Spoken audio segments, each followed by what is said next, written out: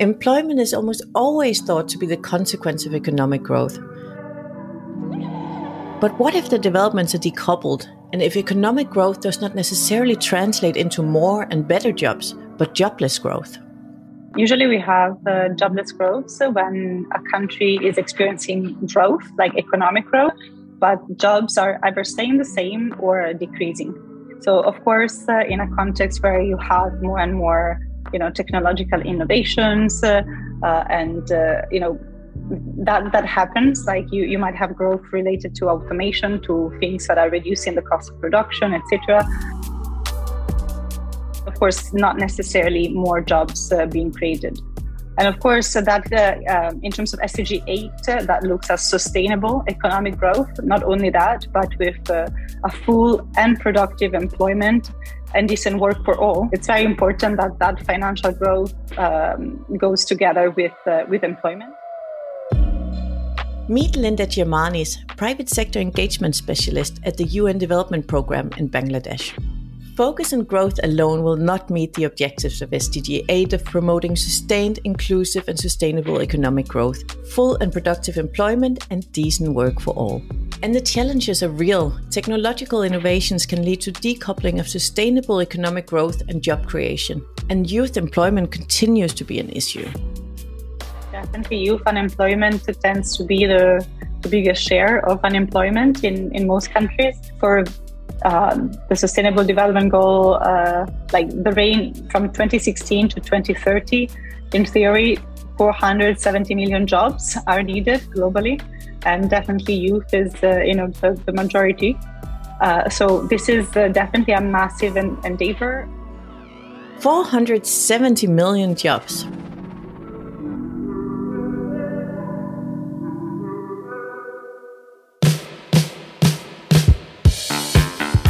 We are now in the decade of action, and here we'll talk with companies and experts from all over the world about how they're taking actions on the SDGs. To learn from each other about the challenges, opportunities and solutions on the road towards 2030. From the GRI, this is The Rising Tide. Episode on SDG 8, Decent Work and Economic Growth. Companies play a key role in achieving the 2030 agenda, and reporting on the SDGs can help provide information on business impacts and contributions to sustainable development in a comparable and transparent way. I think SDG 8 is probably the easiest one to report on in terms of every company is contributing, everybody's hiring, and how you hire, which kind of corporate culture you create.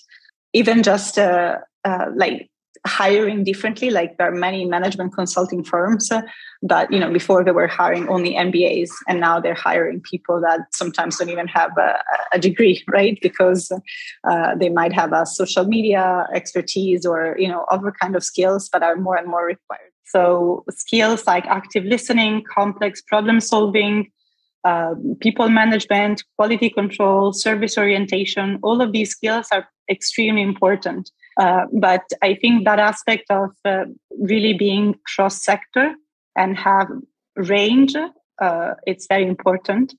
Before we were thinking like, you have to be specialized, right? You have to know how to do this thing very well. And now more and more you see people or jobs that basically prioritize range over a specific technical skill.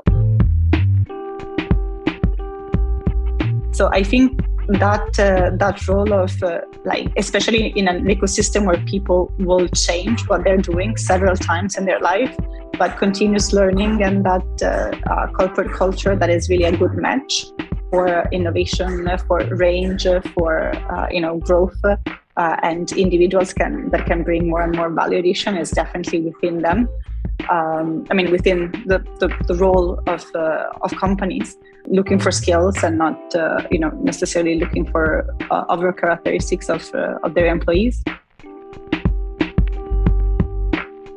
Collaboration between stakeholders is essential to reaching the global goals. Governments, companies and civil society all need to come together. An example of such an endeavor is in Bangladesh. UNDP, the Bangladesh Garment Manufacturers and Exporters Association, the government and GRI joined forces on the report, A Pathway to Manage Private Sector Impact, consolidating the efforts of 47 factories in the ready-made garment sector. So the approach that we took was taking the priorities of the government. So looking at all the SDGs, what's more important to them, and what in Bangladesh can have spillover effects on all the other SDG indicators. So we took those 39 priorities and we mapped them against Global Reporting Initiative standards, but also UNDP business call to action indicators that are indicators that look at the impact of low-income people across all activities of a company, so from employees to consumers, etc. And also we mapped it against the Higg index. So we looked at what was relevant for the business. And then based on the 39 priorities and the mapping against these three sets of indicators, we came up with where the sector can have the highest impact on the Sustainable Development Goals. Because many times you might have, policies or documents that are dictating, okay, that this sector or this thing should contribute there. But is that relevant for business, or is it more of a compliance issue, etc.? This exercise allowed us to really create an infrastructure that it's an umbrella initiative. Like, we don't want to duplicate the work that the factories, for example, are already doing. If they're already reporting according to Higg index, we put a reference, so that they didn't have to really do extra work, but they could put the work they're already doing into a framework that can be communicated to the government to support the sector also, right? It's always a dialogue. What can I do for you, and where can I be supported to further improve? The collaboration on the project coincided with the outbreak of the pandemic, allowing for a deep dive into the factory's COVID-19 responses, which showed some positive findings. We covered basically 3 fiscal years, including the first year of the COVID crisis. So we had a deep dive on the COVID response also of the sector. And that was actually, a very positive finding that most factories really put very quickly in motion measures to support their workers and to respond properly to the crisis. So that quick response was definitely a positive highlight. Also, we realized that the investments in, aspect of sustainability that were more related to environment weren't dropped during the crisis. Of course, 3 fiscal years, it's not like a decade or 20 years. But still, people could have made management could have made different decisions in facing a crisis that was unprecedented. So that was definitely positive. I would say that these are the main 2 aspects, like really the promptness of the response, but also other sustainability areas that were not related to employment and keeping the factories open were not deprioritized because of the crisis. But the focus of SDG 8 is not only on existing businesses. Many times, actually, when we say SDG 8, countries tend to put, supporting entrepreneurship. So our innovation program is the core of what we do. Meet Brittany Burns, Director of Strategy at Fashion for Good, a platform for sustainable fashion innovation. This is where we surface and support the most promising startups, which we call innovators, or fancy term, who are working on the industry's most complex problems, and really the areas that we feel are necessary to unlock in order to transform the supply chain. So what we do is we match those 140 innovators in our program by enabling strategic opportunities with our 22 industry partners. And these partners include brands, retailers, manufacturers, those that can really test their solutions and bring them to market. We support both hard and soft tech innovators, so ones that are asset light and others that require substantial investment. And ultimately, our goal is to find the most promising innovators and connect them with the industry to help their solutions scale, as this is where we really see the impact.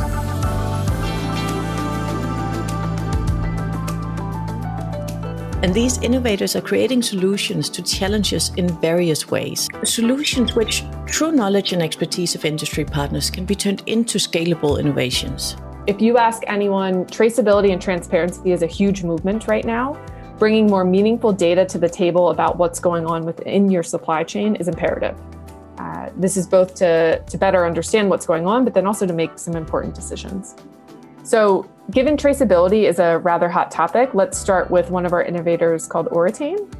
So they use science to test the composition of fibers and materials unique to the places that they're grown.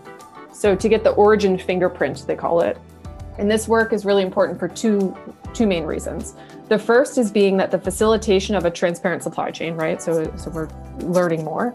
And the second is by providing the provenance of the fiber origins to support any sustainability claims made. So really being able to trace back to the start. And also transparency solution focused on working conditions for the apparel sector and beyond. So if we look at decent work, which is a standout issue for the fashion industry, we know new regulations as well as the general sentiment has led to tightening and rigor around human rights due diligence across supply chains. So with this in mind, one of the innovators I'd like to highlight that's doing really interesting work in this space is Ann Wider. So they work to bridge the data gap on working conditions in complex global supply chains. So they offer context-specific monitoring solutions, as well as actionable analysis to really get a handle on the many dimensions of the supply chain. What this could look like, or it could be something like calling workers on their mobile phones to generate insights about their working conditions and well-beings, for example. And they do it with the kind of coming from the place of thinking different supply chains require different insights, and because of that, different products. So they've really found quite an interesting fit, both in the apparel space, but also elsewhere. So the question is, what should we as a society focus on for achieving SDG 8 by 2030? I guess that's a 470 million jobs question. So not necessarily a small one. But I think when it comes to the individual and companies, the "you must be specialized" motto, I think it's not necessarily the latest one. And this concept of range and really investing on all those skills that more and more cross-sector, economic opportunities or transitions within the lifespan of a person can happen. Like it's really important. So really growing those skills that enable agility, but those are also the skills that enable, managerial roles, right? So these, I think, in terms of the individual and companies, it's quite important to be able to evaluate these skills and to be able to filter and hire for these skills, right? I think there is a cultural shift that kind of needs to happen there. This cultural shift from specialized labor force to ensuring agility, continuous growth, and lifelong learning is needed at individual and company level to ensure the workforce matches the labor market's needs. But that is only one part. And then at ecosystem level, I think promoting growth, sustainable growth within a country in a way where public and private sector are closely communicating, and that public sector reforms actually enable overall growth in the country. And even when transitions are requested, even when they're positive, like transitioning towards green technology, green investments, all of that, like it's very important, but it's also important to enable that to happen and to enable that to happen through job creation. Otherwise, all of these, green jobs and sustainable growth, all of that, they remain a little bit of a buzzword. So how do you create really policies where the ecosystem is set by the public sector, but also private sector takes the initiative and invests in these aspects, and then from communities and people, you have that opportunity to come in and change. So I think all three layers are very important, and the cooperation among them, it's also very crucial. So I know it's a high level answer, but it's also very high level and very ambitious questions. But incentive and ecosystem transformation for economic growth, the role of companies, which at least for me, I think it's very important. And then, the individual, the training, and making sure that all of these things count and they're not just ticking a box. Change and development are needed at an ecosystem, company, and individual level to achieve SDG 8 of sustained, inclusive, and sustainable economic growth, full and productive employment, and decent work for all. And collaboration is key. But of course, solutions can be challenging to identify, especially if change needs to happen today rather than tomorrow. Of course, it's these are very difficult questions. But I think if individuals and institutions apply a mid-term to long-term vision, solutions usually become easier to grasp. Many times, we think, I need to find something that's going to work this year, next year, and, in 3 years. And sometimes the reforms, the choices from a company perspective, the choices from an individual perspective also are not necessarily the most productive ones when we think, today, tomorrow.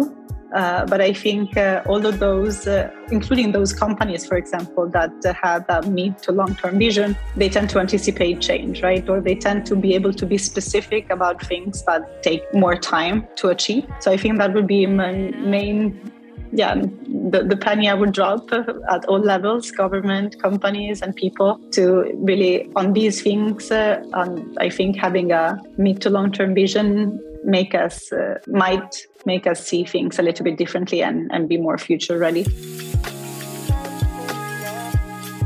The Rising Tide podcast is co-produced by the GRI and Naranja Media.